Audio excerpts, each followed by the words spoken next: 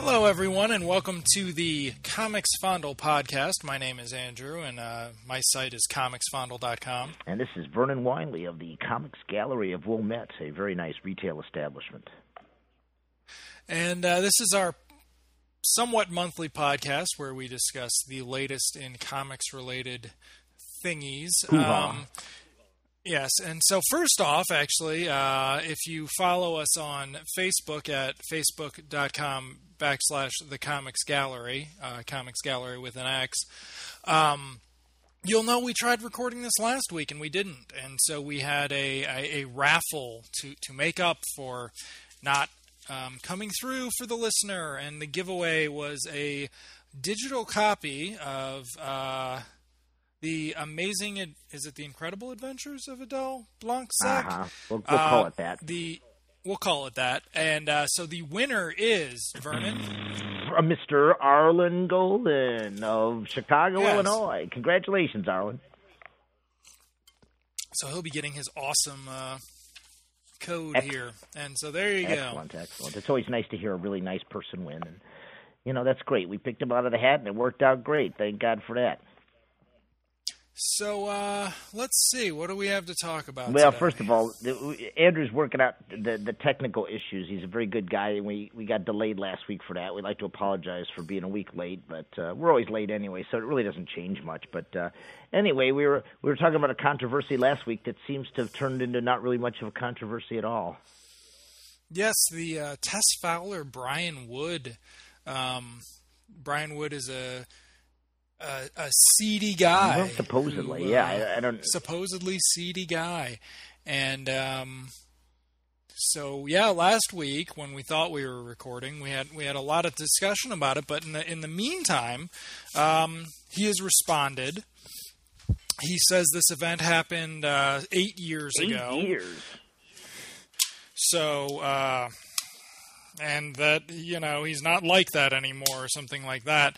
And, well, he's married and a father, too. That changes you.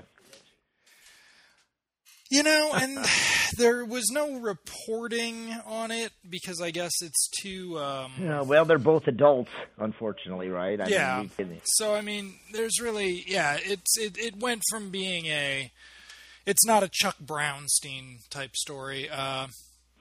If anybody remembers that from quite a few years ago. Well, if you've been out of the loop anyway, which I have anyway, Brian was revealed to be someone who made an attempt to pick up, is it Tess Fowler? Tess Fowler at a convention 8 years ago, and she's an indie young lady comic book artist trying to get noticed. And I guess Brian was willing to oblige her, and things didn't work out quite the way they said, and she found other ladies on the internet that had the same difficulties with Mr. Wood.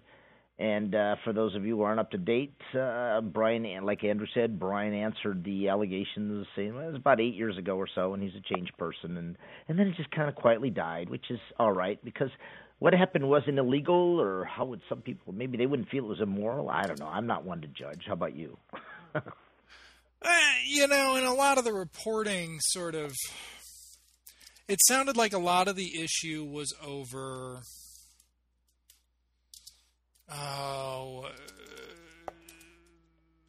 that his reaction to her once she turned him down was to degrade her artwork, and I guess she's a cosplayer, and to mock that and that sort of thing. And it's a weird thing because so many people picked it up, and it seems like nobody looked at the year thing. Yeah, we're like trying to. Yeah, like I was looking. I clued up some pictures of Tess, and I was like, okay, you don't know when these are taken. You don't know how old they are, so you really can't make any revelations about people's age or how old they are. How's Brian? Do you think he's 40? I don't know. I think he's probably 40 by now. I think it's safe to assume. And well, anyway, to each his own, as it were. Congratulations. Looks like he escaped a sword on that one. Huh?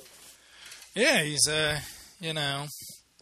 Anyway, it'll just be on his Google search results for a while. There you go. Yeah, you can go to the Comics Beat and catch all this stuff if you're interested anyway. And, so we talked about that. What else has been going on? Well, one of my favorite articles from last week, and I've been continuing to yell at my customers this week about it, is the dollar market share numbers for October. Those were really exciting because DC and Marvel are splitting 62% of dollar market share. And that is quite low for them. I'm sure they're not very happy about that. And Image got up there at 10 1/4. A lot of that due to the ridiculously overprinted Walking Dead 10th anniversary issue. It sold over 300,000 copies with 15 covers. God help us all.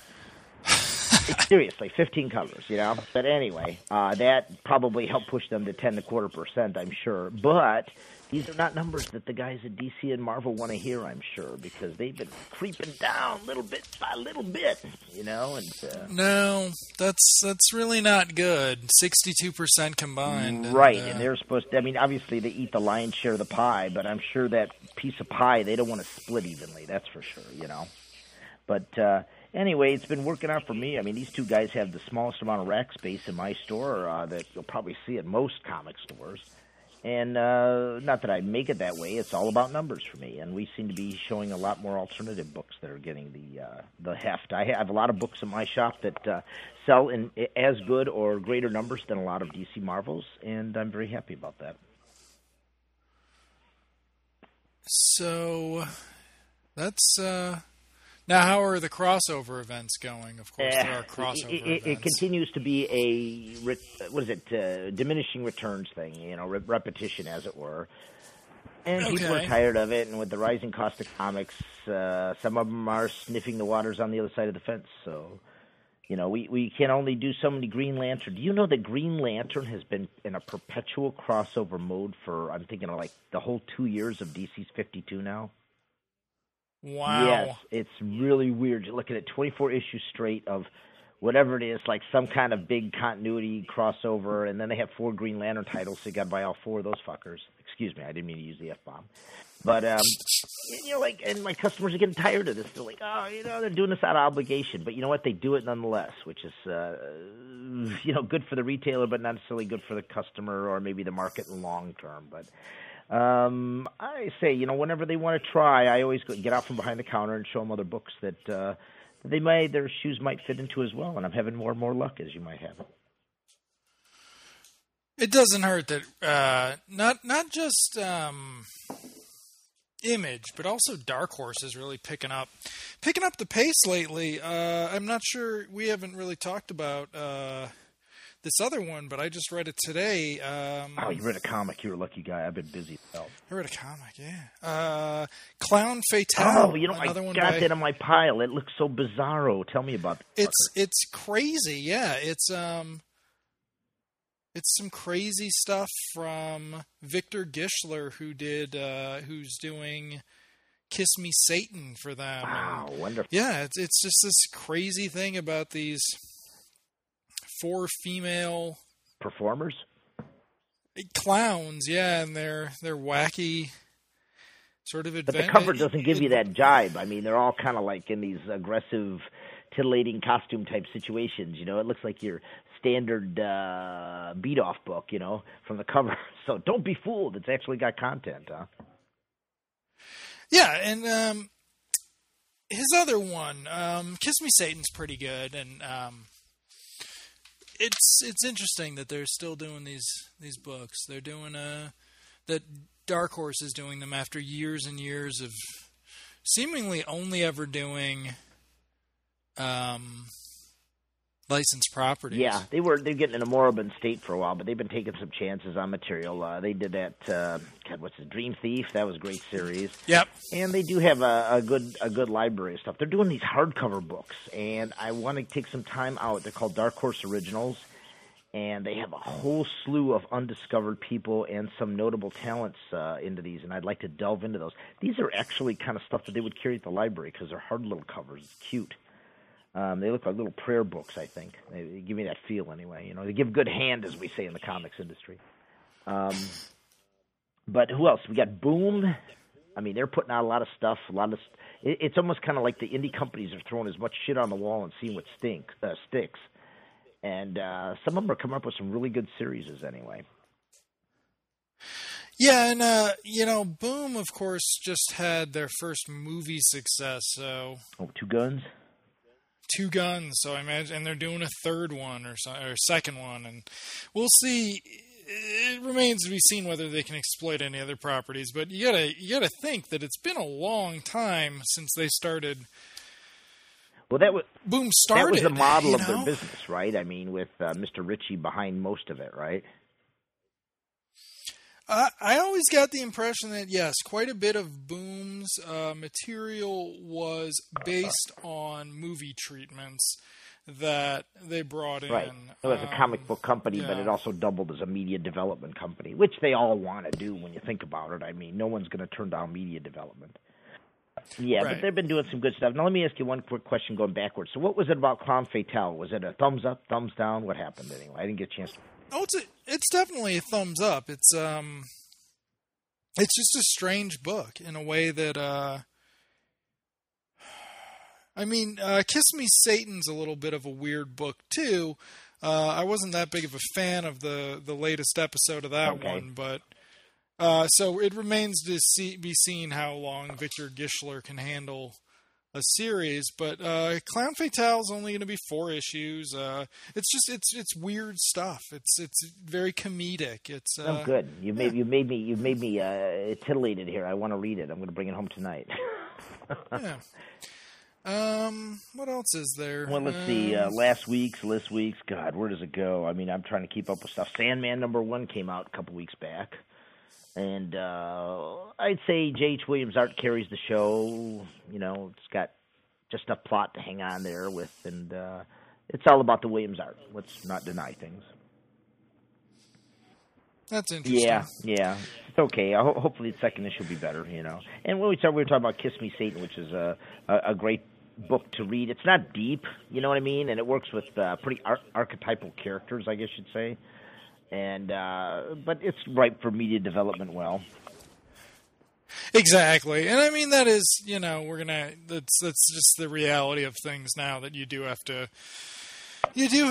deal with the fact it's going to be mostly media development type stuff. But especially from the indies. I mean, they're trying. Well, I don't know. Sometimes, can you imagine developing Prophet, the great science fiction thing, into a media development? It would be so hard to cover on all that level. It would take a really sophisticated palette of the director, perhaps, to get all the different levels of that thing going on. The old days. Yeah, there was a lot of books that came out. What is this? Afterlife with Archie. We got the second issue this week. Haven't had a chance to read it yet, but it's selling very strongly. A lot of my customers are into it. Yeah, I have not read that one this week, but yeah, that was a nice surprise the last time it was on. Yeah, this week the Nowhere Men trade came out, and it's quite a bargain. At 6 issues for $9.99, they're really promoting that as a value comic, and I think that's a great read for $10. You're going to be on that thing for... it's going to be a long read. It's not an easy read, let's put it that way, and it's a lot of fun. Artwork very serviceable, and the concepts getting it across anyway. Yeah. What? You like that book more than I do. I know. I'm just a Beatles fan. I don't know. What can I say? What was it? Sex Criminals. They came out with a new issue this week, and it reveals a little bit more about the cum world / quiet zone that they occupy when they're having an orgasm together. That's their superpower, wasn't it? They go into another world where all time stops for everybody else with them. And that's been a popular hit lately. Chip Zdarsky's cartooning has been just perfectly fine, and the colorist has done a great job with it as well. And, I wanted to talk about Brother Lono a little, because I did not read 100 Bullets. I think I read the first one, and I picked up Brother Lono on your recommendation when it started. And I've got to say that, I mean, it's a really strange book because not a lot happens in most of it. It's just a lot of sort of unpleasantness in a small Mexican town run by a drug gang. And then in this latest issue, it really I really love this latest issue, and I'm really excited about the book. Yeah, the book itself concerns one of the characters from 100 Bullets that's kind of... I'm still not fully convinced that Lono is like turning over a new leaf. I'm not quite sure. I'm not that sentimental about it, but I'm not sure, you know. But he's got a solo story here at the end of 100 Bullets, and it's quite nice. It's very gritty. It's done with Eduardo Rizzo's exquisite sense of atmosphere and drawings that have just enough detail to tell you the story, but leave a lot to the imagination as well. And all the characters are necessary too. There's no wasted characters in this book at all. Yeah, it's a really good book. What else has been... So we had some hot releases that I got to mention real quick, but I haven't read. Okay. Let's see. Titan Publishers of England, they drug out the old Murata the She-Wolf story from the 80s by Chris Claremont and John Bolton. And it's kind of like Red Sonja, only not. It's got it reminds you of the female's barbarian archetype, I guess you'd say, Red Sonja-esque, but beautifully illustrated by John Bolton. I fondly remember the Chris Claremont script, but I was all of like 19 when I first read it, so forgive me. What was it? One of my favorite Japanese mangas came out this week, Yotsuba. And it's a really wonderful Miyazuma, I think his name is. And he creates this comic book about the adventures of a 5-year-old girl. And it's just so sublime in its ordinariness that when I've had a stressful day at work, I can go home and read a volume of Yotsuba and be very calm at the end of it. Very good.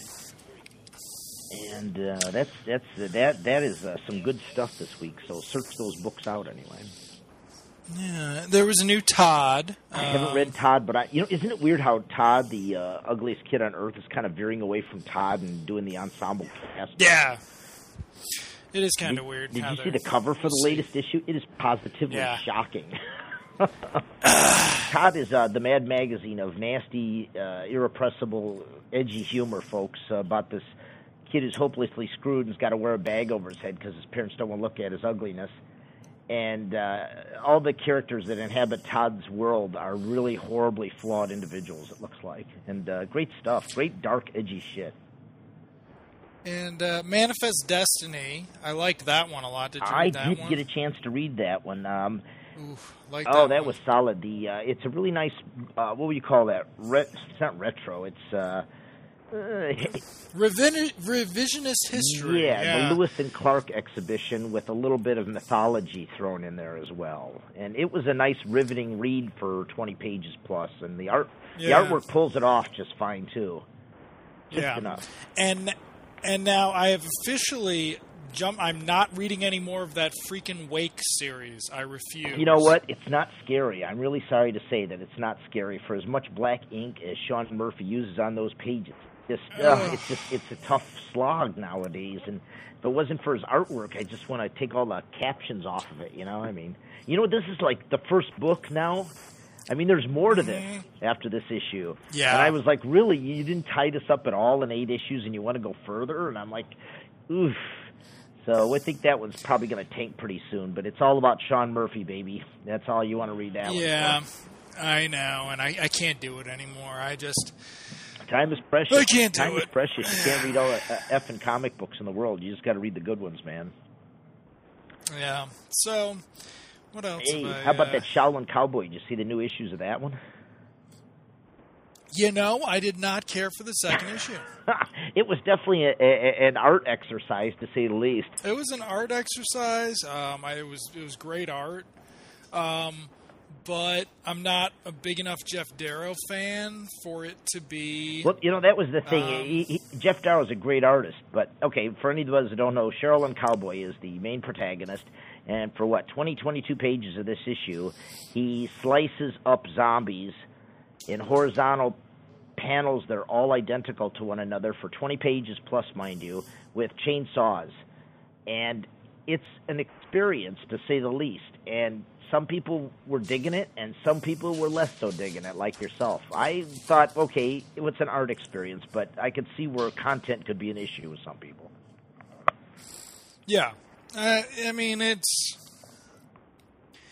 what's really interesting about it, of course, is that even though it's available digitally, you would never want to read that thing digitally because... the double panels aren't going to have the physical representation that, or the double page spreads aren't going to have the right physical representation. So, I mean, it was interesting. I was just like, you know what? I don't have time, though. Like, it's cute, but there's other stuff I should be reading. And the concept doesn't really carry you through 20 pages of it. You could see 8 or 10 or something, maybe. I don't know. It's zombie. Yeah, well, I mean, that's the other thing is it's a big question of it's not so precise that he's going frame by frame. It's just him killing a bunch of zombies. I mean, lots and lots of zombies, endless amounts. Lots and lots of zombies. And it's some of the panels are very they have to be similar by their nature, because you're looking at he does a 360 around thing, but he's still on the same level, the plane, you know what I mean? So he doesn't mix it up that much. So you're looking at basically a series of, 3 per page? Was it two per page, was it? I think it was 2 per page. 2 per page. Yeah, you're looking at, 45, 50 images of all very similar things with maybe a couple of word balloons at the beginning to set up, and then it just goes, right? I think that's it. And you got 20 pages of this, and I'm like, well, I'm looking at it, sitting around, and I was trying to get into it with another mindset. And so I just sat there and made a game out of, looking at all the individual variances I could find between panels and stuff like that. Now, that entertained me, but I don't know if it would entertain a lot of the audience. But I would say that I'd have to give it a thumbs-up rating just for an experiment that worked for some people, but maybe not for others. I don't know. I can't explain any more than that. And if you think about it, it's been a very experimental, somewhat mainstream year with that Hawkeye issue we talked about from the dog's perspective. The Chris Ware reprint issue, right? Yeah, well, we got one more after that, man, and we talked about that and how that was slow as in continuity and everything like that. We're going to get another issue next week. I hope it takes place now. That's all I can say. Yeah. Now, have you been? I sort of hopped off Ultimate Superior Spider-Man following. Well, good for you. Following the 2099 crossover, I just couldn't force myself through that anymore. Bendis should be forbidden from writing 100 issues. Not Bendis. What? No, this is the Dan Slott Superior. Oh, that's right. Yeah. There was just that 2099 Spider-Man thing, and what was it after that? I don't know. There was little things. You want to establish more of the characters, I think, right? Well, yeah. That the Otto's little girlfriend has not. I didn't mean that the way it sounded. Otto's love interest has not really gotten in that much time. I just remember that at one point they were kind of flirting, and then at some point they're dating. And he has dinner with her later on in the spider web, and he's got the dinner table and all that set up in the middle of the web that's suspended between 2 buildings or something. So she knows he's Spider-Man? No, she knows that he has access to Spider-Man's stuff. Oh, yeah. Okay. Yeah, there's that whole thing with the dirty cop, with the cop who knows that it's not Peter, violating people's civil rights for all this stuff, and I'm just like, you know what? Hey, it's too much. It's a noble concept, and we were really digging it for the first 6-8 issues. Big dog, Yeah. And then it just gets weighted over by the demands of keeping something going on needlessly or not having anything new to say about it, by not letting a plot thread develop naturally, but artificially to tack on things that are editorial requirements, perhaps. I don't know. The 2099 was really tough read, and I got through that, but he had a Black Hat issue that wasn't particularly good either. And then he redeemed himself in the latest one a bit. And I'm on a little bit longer. I'm not I'm not that tired of it, but I can certainly understand your lack of enthusiasm. Let's put it that way. There is some interesting Spider-Man news. Sony announced this week they're going to exploit every Spider-Man. They apparently have a number of licenses to the Spider-Man characters, and they're going to create their own Marvel movie universe based on their Spider-Man licenses. Okay, so what would that be, like all the characters that were created within the Spider-Man comics, or is it new creations, or? It would be old. Yes, it would be the Spider-Man characters. So I assume there's going to be a Venom movie. How about a Mobius the Living Vampire? That wouldn't be too bad. there could be a Mobius. They're assuming there's going to be a Black Cat. Yeah, that would work. I'd watch Black Cat. These are all, of course, just plans. They haven't announced anything because everybody's trying. And then, of course, they're going to do another Wolverine with some more news. And then who knows what's going to happen to X-Men after the X-Men movie that's coming out next year is the second most expensive movie ever made. No shit. What made it so expensive? All the actors had to hire for it, or what? Nobody knows. Oh, kind of like Scott Pilgrim. They're kind of I thought Avatar was the most expensive movie ever made. It might not be, but it's the second most expensive Fox movie after Avatar, and everybody's like, "Well, is that because of the Sentinels that we haven't even seen yet?" I doubt it. So, yeah, so it's kind of perplexing why it's so expensive. Yeah. If Del Toro can do Pacific Rim, they can do Sentinels, for Christ's sakes. So there, of course, has been talk that Fantastic Four and X-Men will cross over because they're the only two that Fox still has. But you look at the richness of the characters. The Fantastic Four, even though it's probably the deadest of the movie franchises, it's got the richest body of characters that first appeared in the Marvel Universe. So they've got a lot of characters to work with there. Yeah, I mean, they still have Silver Surfer. They have Galactus. I believe they have Black Panther. I guess they don't have Black Panther.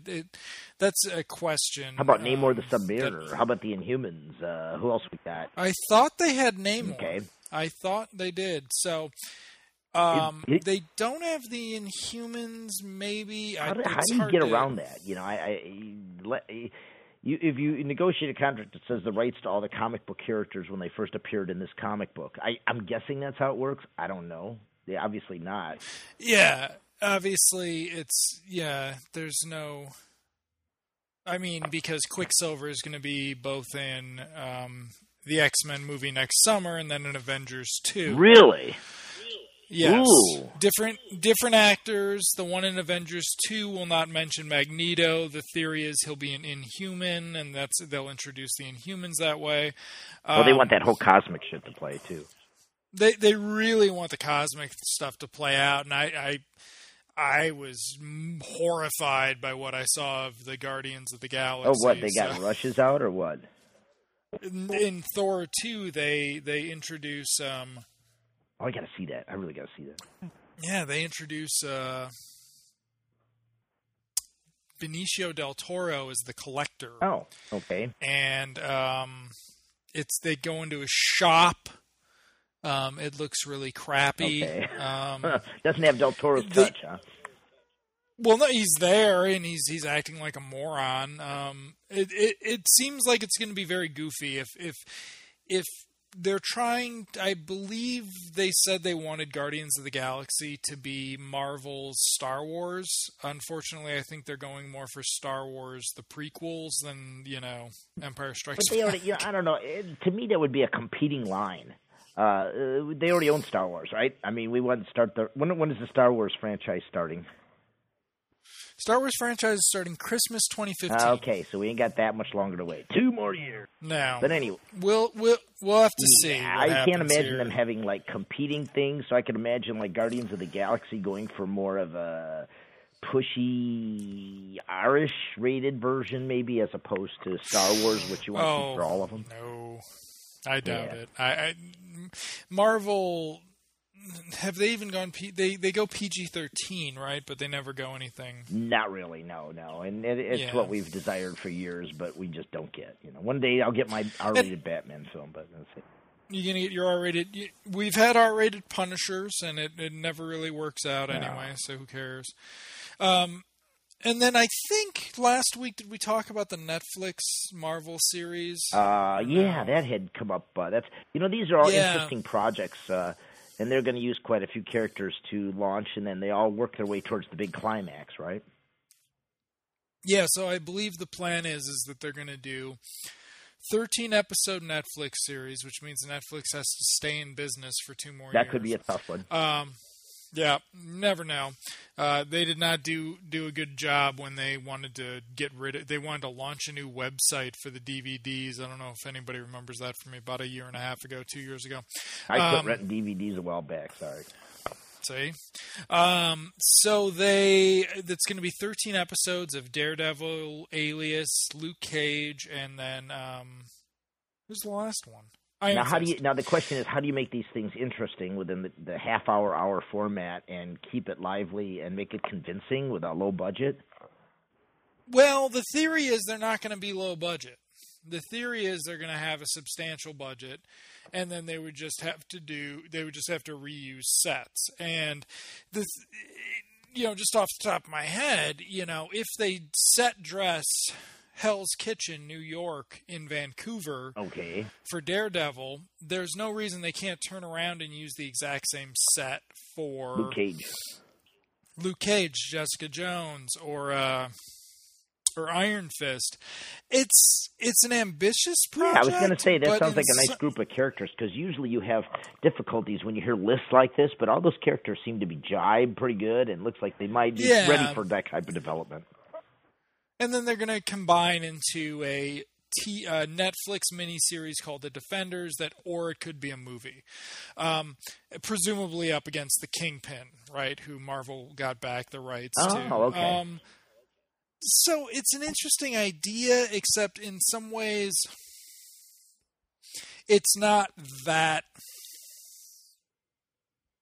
Well, it's typical development, of a franchise, isn't it? You're developing a franchise, and it's very much along the same lines as how they did the movies, where they combined 4 franchises into one, right? With the Avengers, but with the Netflix ones,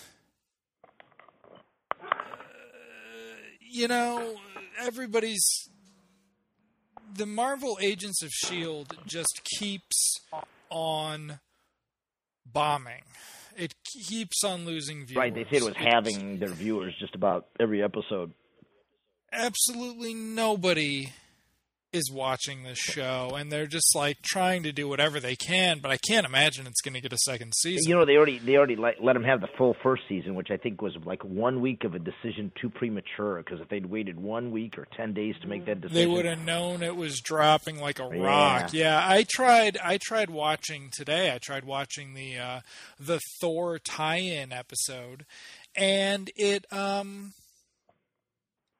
gave up about 17 minutes in, but it did have a callback to the Thor movie, and then it immediately went someplace else. So it wasn't really a tie-in issue. Or a tie-in episode. It was sort of just a shared. It was what Stan Lee used to say about if the Fantastic Four goes into outer space in issue 6 in Spider-Man that month or whatever, he'll be like, oh, the Fantastic Four, I see a rocket ship taking off from their roof, from across town, the little shared universe.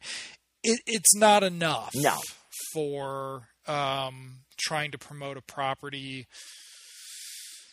a brand almost, the Marvel movie universe, trying to promote that brand on TV weekly. It's doing a terrible job of it, and it's just not getting any better. Yeah, you don't really see. I watched, I gave it a shot for about 15 minutes a couple weeks back, and I just was like, this ain't working for me. Maybe I'm not in the mood for it, but I don't know. It doesn't seem like anything special, and it really, really needed to be special if you were going to launch something. And you're wondering, was this a half-assed idea that nobody had a concept for?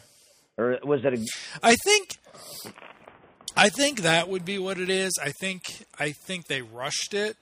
Yeah, it was a good idea, but they didn't have any content to back it up with, basically, I mean, when you go Marvel's Agents of S.H.I.E.L.D., it should be adventure, a show about really interesting S.H.I.E.L.D. agents, and they're really boring. Right, and you can bring in the metahumans. Before the show even aired, we thought it would be a great springboard for introducing Marvel characters like Luke Cage or Iron Fist into the mythos, and absolutely nothing happened to that. And I was really amazed when they didn't try to Marvelize it, as it were, because it even says Marvel's fucking Agents of S.H.I.E.L.D., but there's no hint that it's in Marvel land whatsoever. Yeah. Just TV screen images of the Avengers movie characters. A friend of mine has started watching Arrow. She just loves it. Yeah, people who like Arrow are really into Arrow. I'll give it to them. Yeah, she's been trying to get me to watch it, and I was like, "Why should I watch it?" And she's like, "Well, he has his shirt off, and he works out for about 9 minutes an episode." And I was like, I'm sorry, I'm not I don't gay. think. I was like, I don't think that's a call for me to watch this show, but the ads they run in the DC Comics, it's an absolute fashion shoot with the cast, and there's like one kind of mulatto person, and everybody else is white. And I was like, this is strange, I mean, is this how you want to present yourself? But everybody's handsome. I mean, they're good looking, man. They're good looking. So, I am. There's been no movie news. I think when we recorded last week, yes, Man of Steel came out on DVD or Blu-ray and DVD last week, and there was a DVD release interview thing or Blu-ray release interview thing that Kevin Smith moderated, and it seems like they confirmed that Lex Luthor will be in the second one. And then there was some further news or rumors that it's going to be based in part on, not really based on Kingdom Come, but Ben Affleck's Batman will be a semi-retired Batman. I think they're taking on an awful lot with Kingdom Come that they're not capable of doing. Well, apparently it's just that he's sort of removed and he's using, drones as sort of crime prevention, domestically using drones to prevent crimes, which of course, it ties into the news today, of course, but it also reminds of such staples of the 1980s as Blue Thunder and RoboCop. There you go. Where you're using military hardware and civilians. Citizens of your own country, basically. We'll see. I watched Man of Steel again on Blu-ray last week, and I did not change my opinion one bit. So. Okay. Well, that's another one we're on odds about, but personally I'll take 60 minutes of Christian television myself, but that's just me. Well, there you go. So, what other movie? I don't think there's been any other news. There's going to be a Flash TV pilot for next year, where the Flash will be played by a Justin Bieber lookalike. Wow, he's fast. Yeah. So, well, what have you been reading? Have you read any interesting comics as far as what's going on lately? I mean, you said you finished up on Ultimate Spider-Man. I remember talking to you about that. You said you were done with that. I'm done. I quit. I didn't finish it. I quit. I quit into the first after Ultimum, when Ultimate Spider-Man ended and they relaunched it with David LaFuente's art. I gave it 6 issues, and I think I decided around the 3rd issue that I was not going any further. That I was just sick of reboot. I'm Bendis. Well, let's get this out of the way. Bendis is not a great writer. He's a decent writer of comic books when he gets the right material, but. How many years did he write Ultimate Spider-Man? That's a good question. He's still writing it, so he's been writing it. Oh my God, he's still writing it. I don't even carry the book in my shop. That's how bad it is.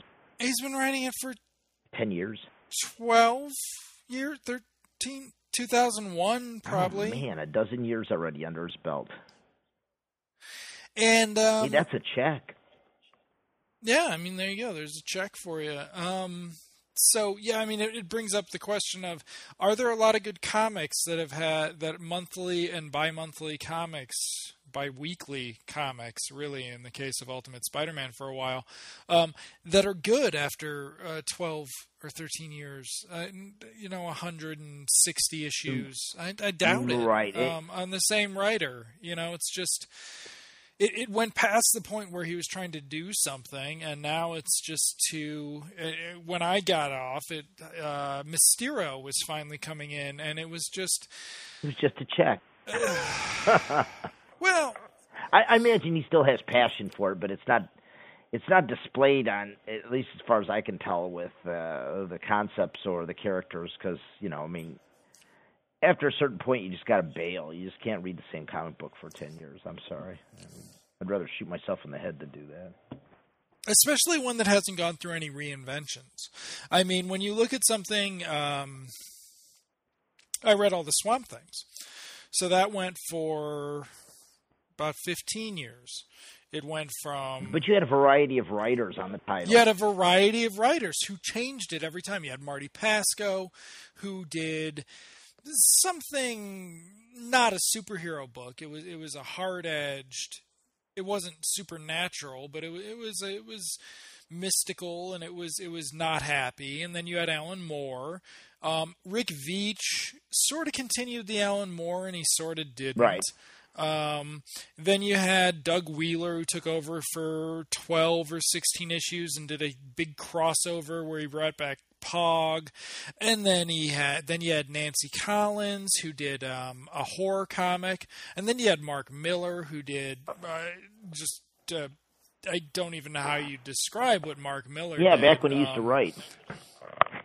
And then he hates that comic. Really? Oh my God! If I had to say to Mark, I mean, if you read what he's doing in what the hell's the name of that Kick-Ass? Oh my God, that's just some of the worst turgid shit I could possibly imagine foistering on comic book fans. And he doesn't like Swamp Thing. That makes no sense. Well, one's making him a lot more money than the other. I guess that's what it comes down to. Exactly. And so I mean, it constantly had new ideas, even though I believe Karen Berger edited it for forever. Most of its run. Stuart Moore took over, I think, with Mark Miller, or maybe in the middle of the Nancy Collins. But I mean, it reinvented itself over the years, and I think that part of Ultimate Spider-Man's problem is that Bendis was too focused on the fact that an issue might only take place over 3 hours. Yeah, right. And so he's like, well, I think only about 6 months has happened since Peter became Spider-Man. And it's like, well, right, dude, but we've been reading the comic. We've read 100 issues of this comic. And that means I've got like $200 invested in this. And how much time? And over how many months? And how long did we... Not to mention Mark Bagley's artwork. No. Oh, let me tell you, once David LaFuente takes over, you're really missing Bagley. Of course, I loved the Immonen stuff because I felt like right when he quit doing the book, when Marvel was like, we can't afford to pay you to do this book, it's not selling enough anymore, he had finally worked out a balance for doing sort of teen comedy, drama, and superhero action. He'd figured out a balance. Yeah, that's tough. You're right, because he's your standard graphic artist, does good superhero stuff, but could he do the warmth necessary for the script? He finally got that, and then he was gone. Wow. And you're just like, well, that's... And who's it, LaFuente? Not a bad artist, but, You like him. I don't like he's him. All right. He made Peter look like a girl. I didn't like him. But anyway, so there's that book. Well, you know what I started reading this week? I got a hold of a set of Batgirl Year Ones by Chuck Dixon. Oh, that's a good book. With Marcos Martin. I'm just sitting there weeping over the pages. They're so gorgeous, and Batgirl is just so fucking cool, man. I swear. Do you remember Human Target? Yeah. That alternated between him and Cameron Stewart? Oh, they had a lot of the guys who were just looking for work who were really good in those days. Yes, exactly.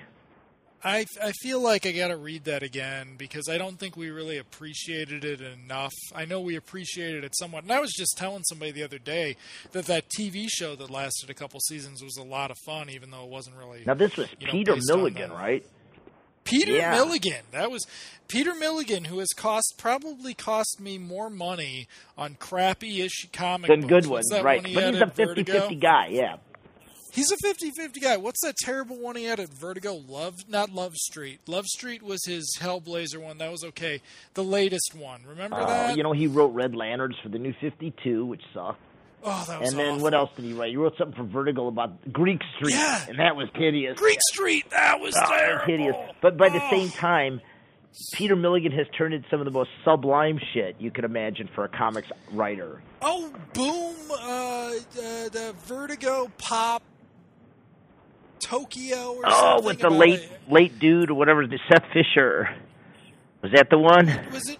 No, he didn't do the Seth Fisher one. He did the one where a rock star is trying to like go into a younger version of himself. It was awesome. Was that Frank Quietly? Maybe, I don't know. No, maybe not. No, it was Philip Bond. You're right. That was a great fucking story. Yeah. You know. Yeah. It's just maddening sometimes because he'll turn some great shit in, and then you're like, oh, what is this turgid shit, man? Come on. Well, remember when he did? So he was at Marvel for a bit. And he did. He's been everywhere. He did Punisher Wolverine for Marvel Knights, and it was all right. Like they were teaming up to fight Colombian drug lords or something, and so lots of fodder for death. Oh. There you go. There you are. Okay, there I am. So anyway, right, lots of fodder for death. Lots of fodder. So. Then I made the mistake, because I liked Wolverine Punisher, I made the mistake of reading Venom Carnage. Oh, there you go. With the Clayton Crane CGI art. Oh, yeah. Well, Clayton does good terrible. covers. I don't care for his interiors, but I think he does cool covers. You know, and that's what's weird, because with Peter Milligan, right? Peter Milligan can write an absolute crap Carnage versus Venom series, or he can write the absolute best Carnage series you ever read. You know, and you don't know, so it's always a crapshoot when you're trying his stuff out. Yep. Hey, wasn't he involved with our favorite X title as well, Ecstatics? He did? He did Ecstatics? And that was, about 40, 50 issues of pure great comics that will probably never be published by Marvel again. What news did I see? Oh no, that's right. Valiant is going to foist another crossover on everyone. I worry about those guys. Their numbers aren't what they need to be, and you know, like they started off really strong. You know, I mean, and I know that they had these skeletal concepts that were already existed for the new writers to just kind of graft onto and spring from. But I haven't seen anything that keeps me going. I mean, the Harbinger title is still doing all right, but I just kind of lost interest in everything else, unfortunately. Yeah. Well, did you catch any? Yeah, did you catch a Harbinger? I did the Harbinger Wars, and I need to catch up on Harbinger, but it's hard because I'm just... Harbinger Wars just sort of sucked the enthusiasm. I'm just like, you guys are just doing a crossover. This is nothing special. Right, and that's the thing. And it's not like you got to have something special, but you got to have something. And there was just like nothing there to grab us in that whole thing. You know? Yeah. And I worry about, you know, their sales are coming in at under $10,000 an issue for their books. So I hope they're for the best of them, but they really got to find some formula now that sticks and go for it. And I don't think that expanding the line is going to do that. Yeah, and I worry that I didn't read the original Harbinger by Jim Shooter, but I kind of worry that at least the way they present all this stuff is they're trying to present themselves as a cohesive franchise to compete with X-Men for movies. That's possible. You've got teenagers with special powers. Like, okay, so we're going to... Well, that's Shooter back in the day when he started Valiant. That's his instinct as a comic book publisher to come up with a young kid's book, a battle-hardened veteran book, you know, the formula. He knew all that. So he just tried to do that at Valiant. So I don't know if he was media developing, but, you know, he knew what a comic book company had to have to be successful and kind of compete with the big guys. Although if a publisher asks you what direction they should go, the last thing you should say is to try to compete with the big guys. Oh, well. And that, of course, has been what's really turned around for Image lately. Right. The unique business model they have, kind of like the typical record recording contract, you know, where you they do all the work and then you owe them, and then it's based on profits from the book that, you know, they deduct, and then you work from there. And so far that seems to be bringing out a lot of hits. We'll see if it has long-term effect. You know, we're not there yet, but it's the most exciting shit coming out the rainbow here, you know. I mean, I look forward to my Image releases every week, and I can remember a time when I started the shop in '95, where I really wasn't looking forward to the new Image releases every week. Well, the other thing is some of the Image books and some of the Dark Horse books, Clown Fatale, for example, you read these things and you're like, well, this is exactly the kind of thing Vertigo was doing back in the 90s. Yeah, but there's some stigma about the Vertigo label. Now, Vertigo had its share of hits, but I don't know. Would that be the law of averages? Maybe you're part of a bigger company, so you're doomed not to distinction if you're not there in Preacher and Why the Last Man numbers, perhaps. I don't know. Because you're competing with your own company's product, where something like that now, published like Boom or Dark Horse, sticks out because they don't publish that many books. Well, neither does Vertigo anymore. Right. I mean, Vertigo's got, what, Fables and 2 spin-offs. It's got The Unwritten. It's got... What else does it have? Oh, they got, the new shit, Hinterkind, and... Is that an ongoing? I guess. I can't admit. It's not going to be. No, it's not going to make it, yeah, right. Coffin Hill. Yeah. And there was something else. Trillium, right? That's a limited. That's only 8. Yeah. But ongoing, I don't know if Vertigo should publish ongoings too much. I don't know if the market's ready for that right now. Even Fables, even Buckingham said he's getting ready to tie that up, but they've been strong. And I just don't know if you can go. I don't know if it's actually prudent to publish comics anymore. They go to 600 or 700 issues or anything like that. You know what I mean? Yeah. Well, I also feel like maybe it's just a different perception because I have the perception of Vertigo releasing a lot more stuff. No, it did because it used to be quite prolific. Yeah. It did release a lot of stuff, and you were getting lots of Vertigo stuff, and it was a brand that you trusted. You trusted that Karen Berger. Was it Karen Berger, or was it Joan Hilty? Well, Karen Berger most of the way, I think, from the beginning to the end, pretty much, right? Yeah. So I mean, you trusted Karen Berger as the you bought into the brand. I mean, it was an interesting concept, and they sort of abandoned it. And I remember that... Well, it takes a strong editorial focus, and that costs money, right? I guess. Yeah. Right.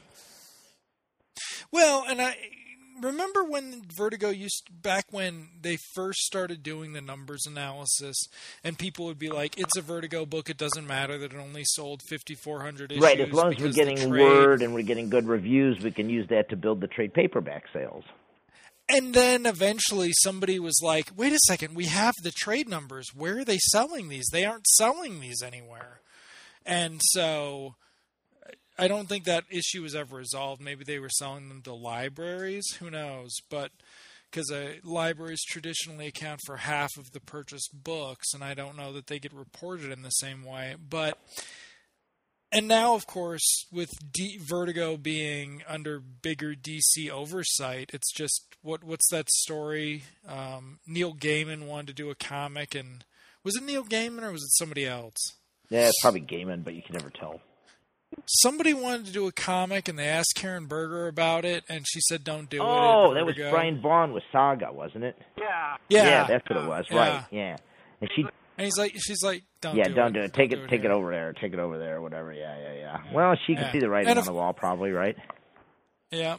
Well, and that's sad because you're right. I just when you're sitting there telling me about the Vertigo brand name, where you would just take a chance on title, and I remember, I buy collections off the street, and you'll find like Vertigo runs in them, and I just remember this 4-issue or 5 or 6 issue of a Lee Mars, female underground 60s cartoonist, did this story for Vertigo in the 90s or 80s, I forget, probably 90s.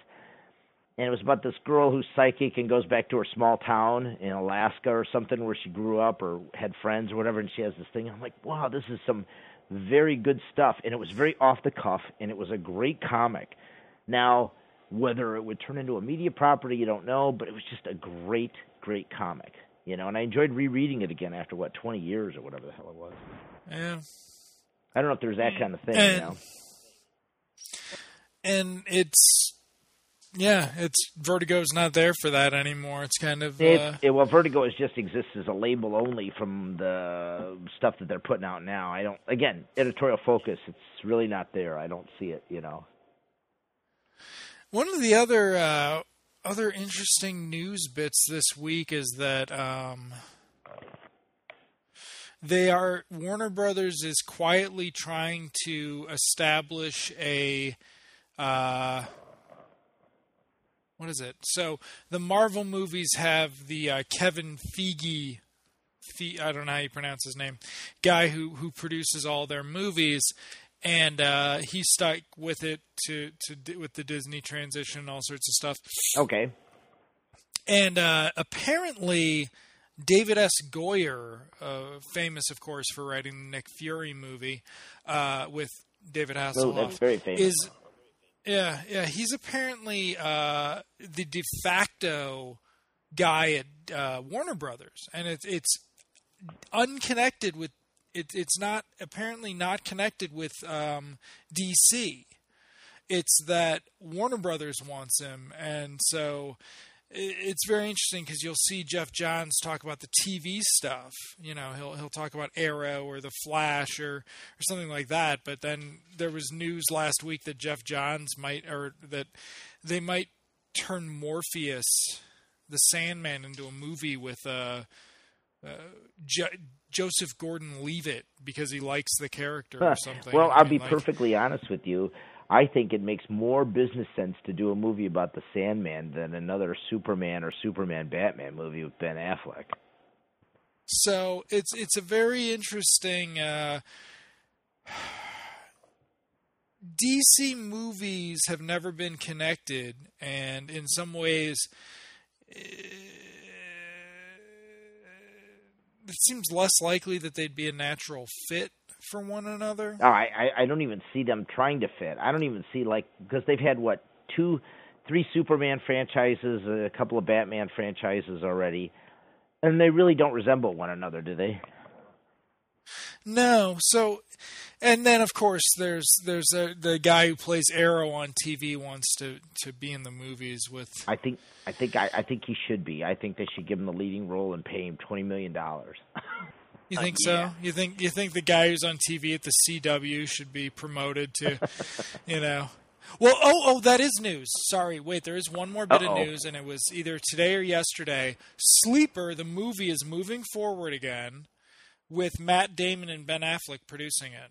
Was it Sleeper? Was it Preacher? I thought it was Preacher. Sleeper. Well, who's doing Preacher? Preacher's going to TV with Seth Rogen. That's right. Okay, it. So back to Sleeper. Yeah. So they're actually going to do Sleeper? They're going to do Sleeper again. Now, a couple years ago, Tom Cruise was going to be in Sleeper, and then Tom Cruise went crazy. No, one of his comeback movies didn't do well enough, but now somebody else is doing it. And of course, one of the big rumors for Ben Affleck agreeing to be agreeing to be Batman is that he would have a wide-reaching contract with Warner Brothers. Oh, okay. That would not necessarily include him having to do any solo Batman movies. So the solo Batman movie might be over for the time being. But the other thing is, this is the thing that everybody's been talking about for years, is Warner Brothers does not develop these superhero movies the way that Marvel does. Oh, it's a totally different system. It's totally different. You can there's not 2 a year. There's not.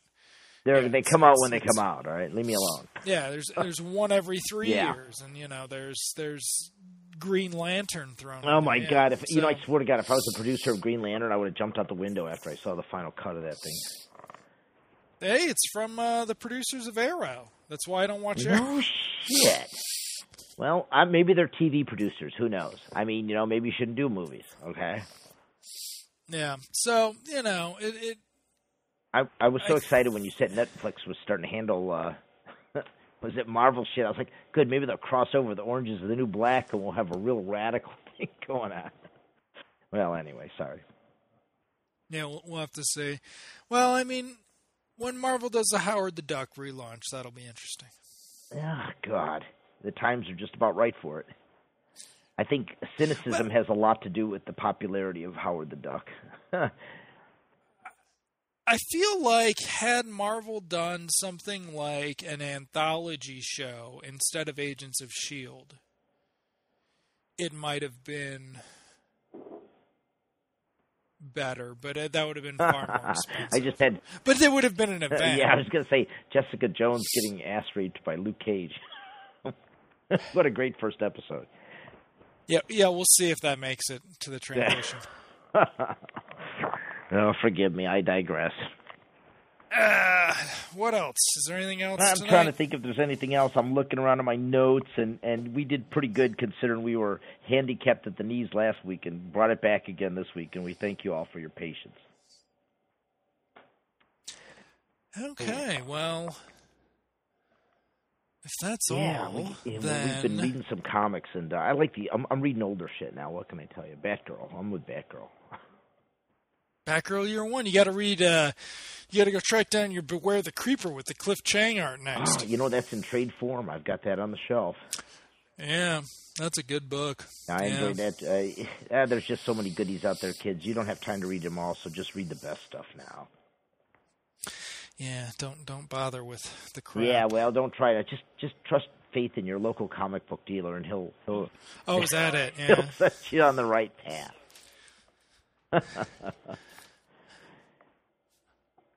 Was there anything else? I think that wraps it up for me tonight, son. How about you? I'm pretty good. So Facebook.com/The Comics Gallery with an X, and then Comics Fondle without an X.com. Send us comics. Those are the two places. What's it? comicsgallery@gmail.com. If you email, just send us some comments. We could care less, but we'll read them anyway. There you go. iTunes, and I think that's it. Wonderful. Yeah. Well, thanks for all of you for helping us get through yet another episode of the Comics Fondle Podcast. And, thanks for listening. We love you. Ciao.